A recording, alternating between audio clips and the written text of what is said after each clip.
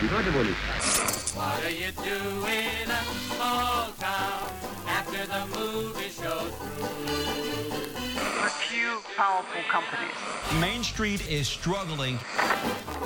Monopolies killed my hometown.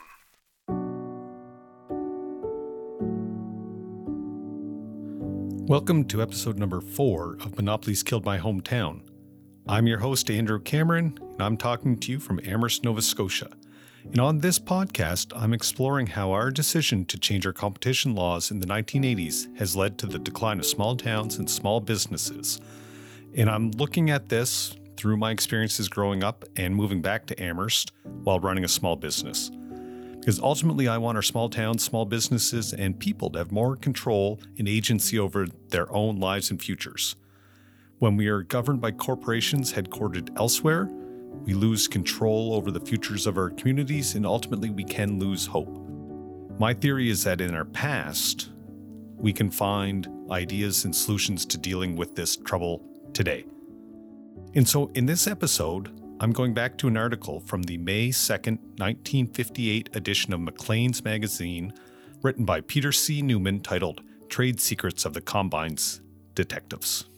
And you can find a link to this article in the show notes. But before we even get into the article, I want to talk about Maclean's and Peter C. Newman. Maclean's is a Canadian current affairs magazine that is currently printed monthly and is updated weekly online. You can read it at macleans.ca, and I don't even know where you can go buy it now. I assume Chapters or Kohl's or drugstores. I remember it being a weekly magazine, roughly. I think my grandparents received a copy of it, and I'd flip through it sometimes. And I think I remember like old ones being at like the doctor's office or the dentist's office. And one thing that I've liked on macleans.ca is they have archives of all their articles, or a lot of old articles. And so as I've been going through my learning process, I've enjoyed finding and searching through their archive. Right. So Maclean's magazine was founded in 1905 by John Bain Maclean as the business magazine. So this is a quote from an article titled The Maclean's First 100 Years. Maclean changed the title to Busy Man's Magazine in time for the December issue. His audience reacted enthusiastically, and he quickly realized the potential of his brainchild to provide a vehicle for national unity. Maclean found that Canada was being deluged by American news and American publications with an American point of view, and he thought he could offer a national magazine for Canadians by Canadians, right? And that concern about, Canada being overwhelmed by American news and American publications feels extremely relevant to where we are today, right? Like, I think Canadian news is dominated by American stations and reports, American newspapers, American websites, and our news is tainted by the American perspective. And in this system, it's very easy for Canadian news and perspectives to get lost and overwhelmed by the American take. Like, I think sometimes, I will know the second senator from Wyoming, but may not be able to name, high-ranking officials in our government.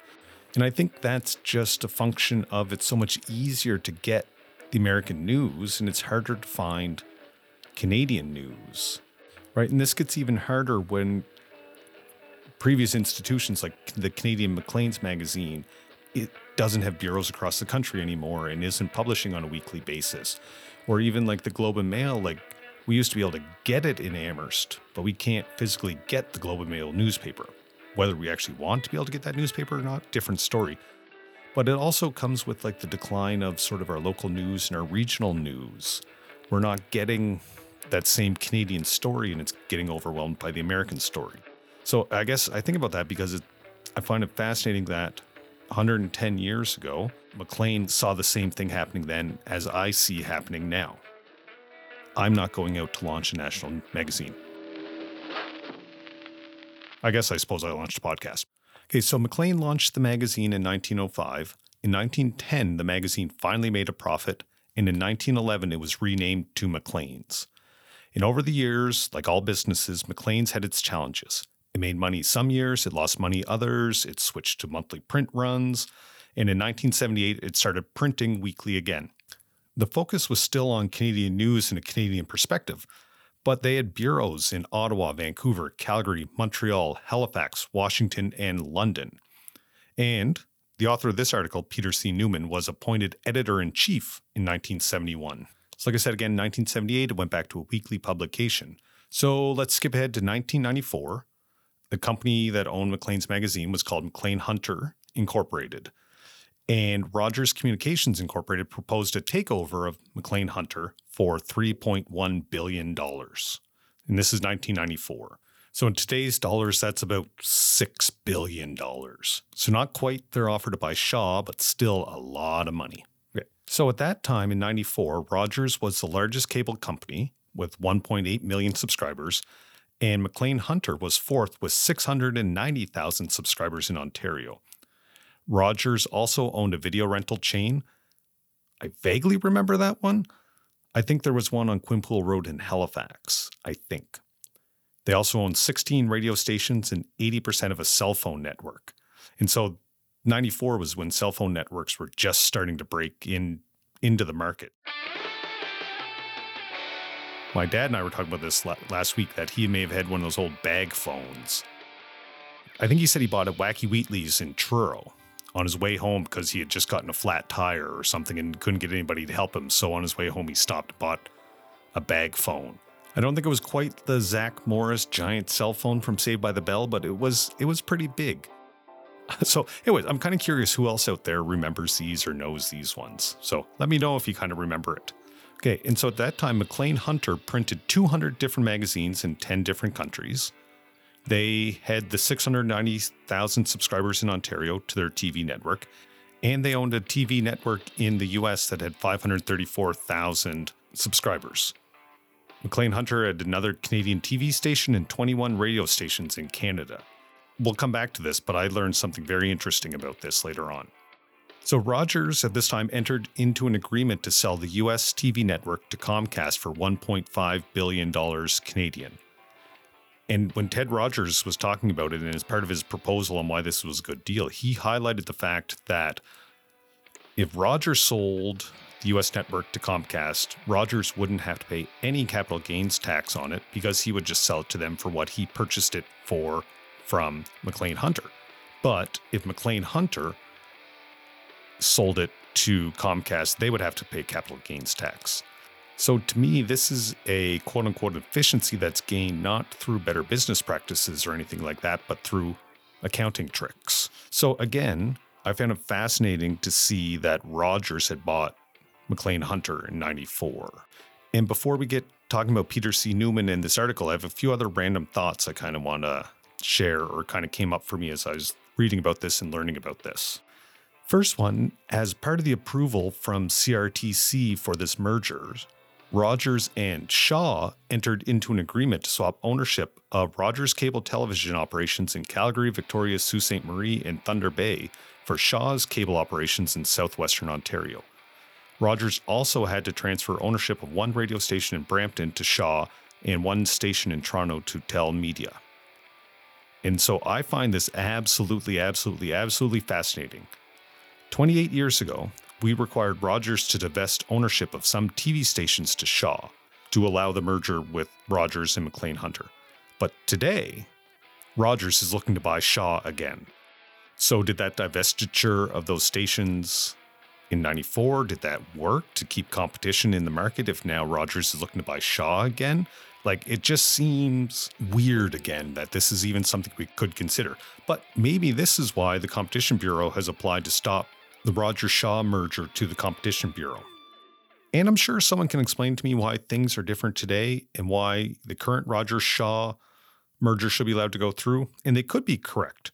I just feel like finding a fact that we made Rogers divest with some TV stations to Shaw 25, 28 years ago, and now Rogers is going to buy Shaw. The fact we made them do it 20 years ago should make everybody go, and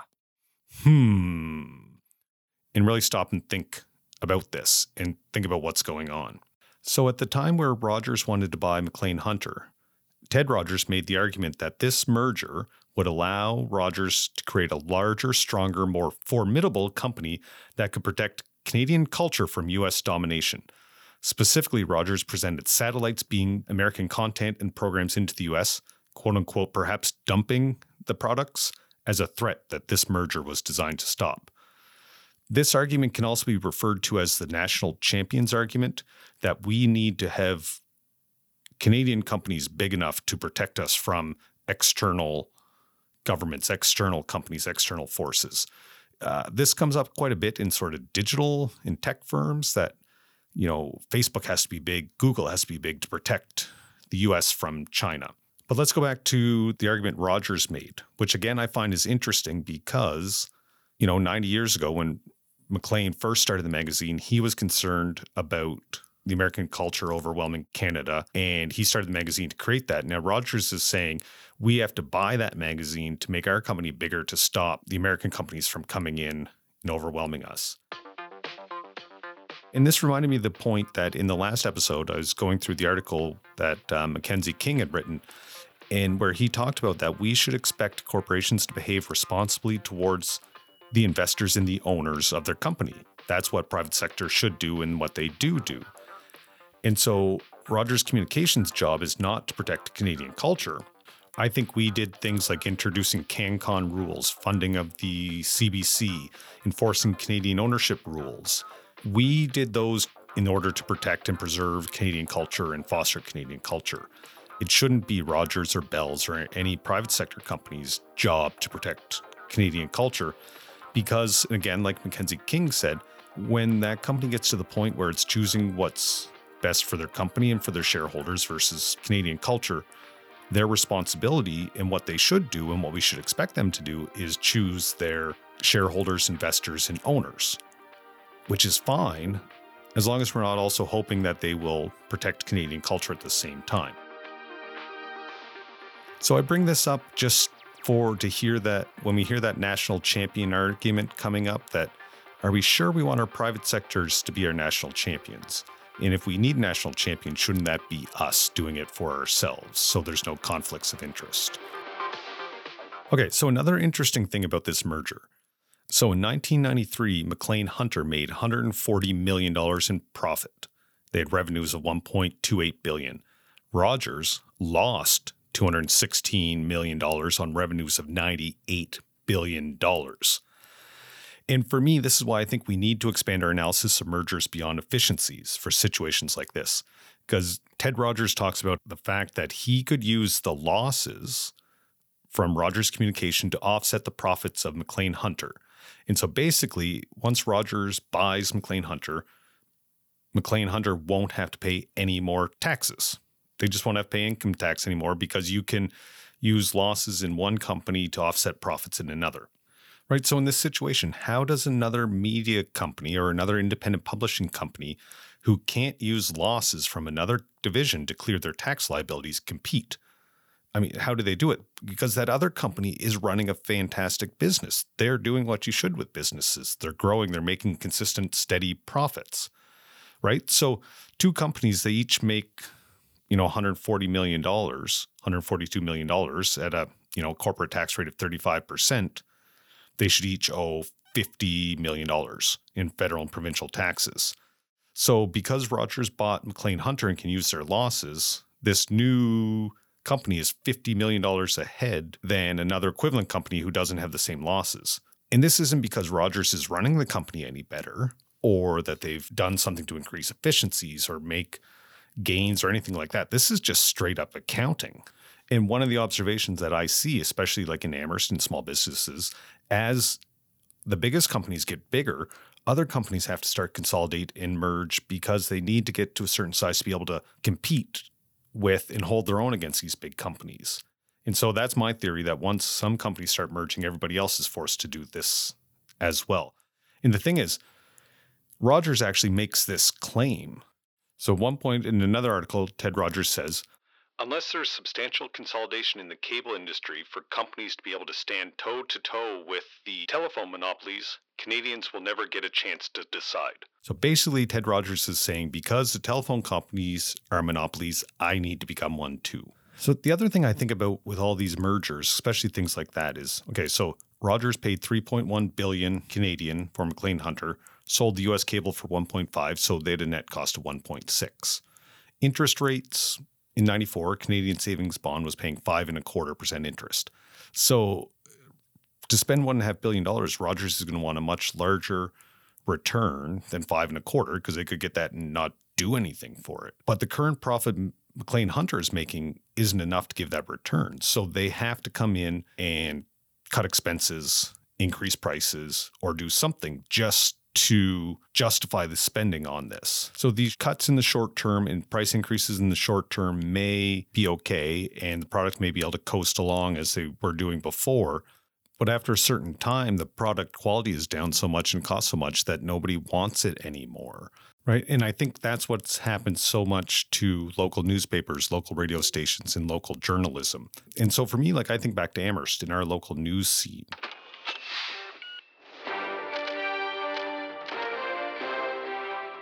And as we go along, I'm going to talk a lot more about newspapers and radios and the local news and the role they play. But the biggest way I describe it is I think that the local news ecosystem is how a community talks to itself.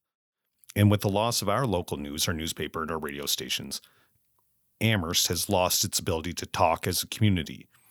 And so it's so much harder for us to make decisions together or to understand what's happening and decide what will be best for us because we have no way to talk anymore, right? And social media presented themselves as a replacement for local news, but it is absolutely not, right? And to me, I think this is what played out because above, using Ted Rogers' theory that Rogers, a $98 billion company in revenue, needed to grow bigger to compete with the telephone monopolies. What hope did CKDH in Amherst, AM 90, or the Amherst Daily News ever have, right? Or any other independent local media companies? If Rogers can't compete with the telephone monopolies and they have to get bigger, what chance does a local radio station have? And then if Rogers is getting bigger and buying more radio stations and TV stations, what chance does, again, CKDH or any local radio station have with competing and surviving next to Rogers? And so what happened is they all started getting rolling up and getting rolled up. So this was kind of the surprise that I mentioned earlier on. And this is going to give you a peek behind the curtain and really just going to show that I really am learning as I go along. So I knew that our local radio station, CKDH, was sold to Maritime Broadcast Systems in 1989. I knew that. It was owned by two local business people before that. And so where I wanted to go with the story next was I want to talk about how MBS, Maritime Broadcast System, started to roll up radio stations across the Maritimes. I actually learned that in 1989, Maritime Broadcast Systems was actually owned by Maclean Hunter. MBS was a subsidiary of Maclean Hunter. So then I started going, geez, did our radio station actually end up being owned by Rogers through this whole merger? Anyway, I was blown away by this and just baffled by it. But turns out our station was never actually owned by Rogers because in 1994, Maclean Hunter sold Maritime Broadcast Systems to a group of investors. One was the current president and other financial investors. And from there, Maritime Broadcasting Systems started buying more radio stations in the Maritimes and just buying more and more until I think currently they own about 20 or 21 radio stations. And so, there's Maritime Broadcasting Systems, New Cap Radio is another one. So many of the radio stations have been rolled up by these companies. Like, again, in Amherst, when I was growing up here, I didn't actually listen to the local radio station. That wasn't cool. I listened to C103, the classic rock station out of Moncton. I was a teenager. It made total sense then. But I turned on C103 again, and they actually play the morning show from Halifax at the Moncton station now because they're owned by the same. Right. So Moncton doesn't have, their early morning drive time radio, or I didn't hear the same one on C103 anymore. And so these are kind of the things that we start to lose as these stations get rolled up. I mean, even pull it back down to Amherst. I remember as a kid, CKDH was like a whole floor on a building downtown with the antenna up top. And I remember going in, I think once, because again, it was so exciting if you heard somebody on the radio that you knew, or if you ever actually got to be on the radio. And so I remember going down as a kid, recording commercials for Little League Baseball and promoting the tag day where you'd send all the kids out with little paper tags to stand in front of stores and restaurants and beg for change. I don't think they do that fundraiser anymore, but I remember going down to do that and being so excited when I heard myself on the radio station. But now I look at CKDH and it's like in a small building outside on the edge of town. The antenna's out there. There's, I think, station manager. There's one person who comes on and the ad salesperson. Like, that's it. But before, like, I remember growing up, there was all sorts of local content. There was, bingo on at night. There was People to People was a show that I think my dad says nobody listened to, but everybody knew what was said on it. Like, it was one of those shows. They had journalists. Actually, fun fact, Ian Hannah-Mansing got his start at CKDH in Amherst. He lived close by and came over to get a job in high school, and just that's how he started his career. And so my theory about this is, as the largest media companies started to consolidate, local news, local independent radio had no hope of competing in that ecosystem. They had to get bigger and they had to start consolidating. As they started to consolidate, they then had to become more efficient and centralize options and reduce services or play the same shows at different stations to save money to maybe potentially get a return on what they spent. But it left all of our small towns behind. It took away our ability to talk to each other and ability to inform each other of what's happening so that we can decide what we want as a community. And this is because we decided it was more efficient, or to hear Ted Rogers' argument, that we needed a large company to protect us from the American onslaught of the culture, which they didn't do anyways. And 30 years later, we don't have our local news scene or a way to talk anymore.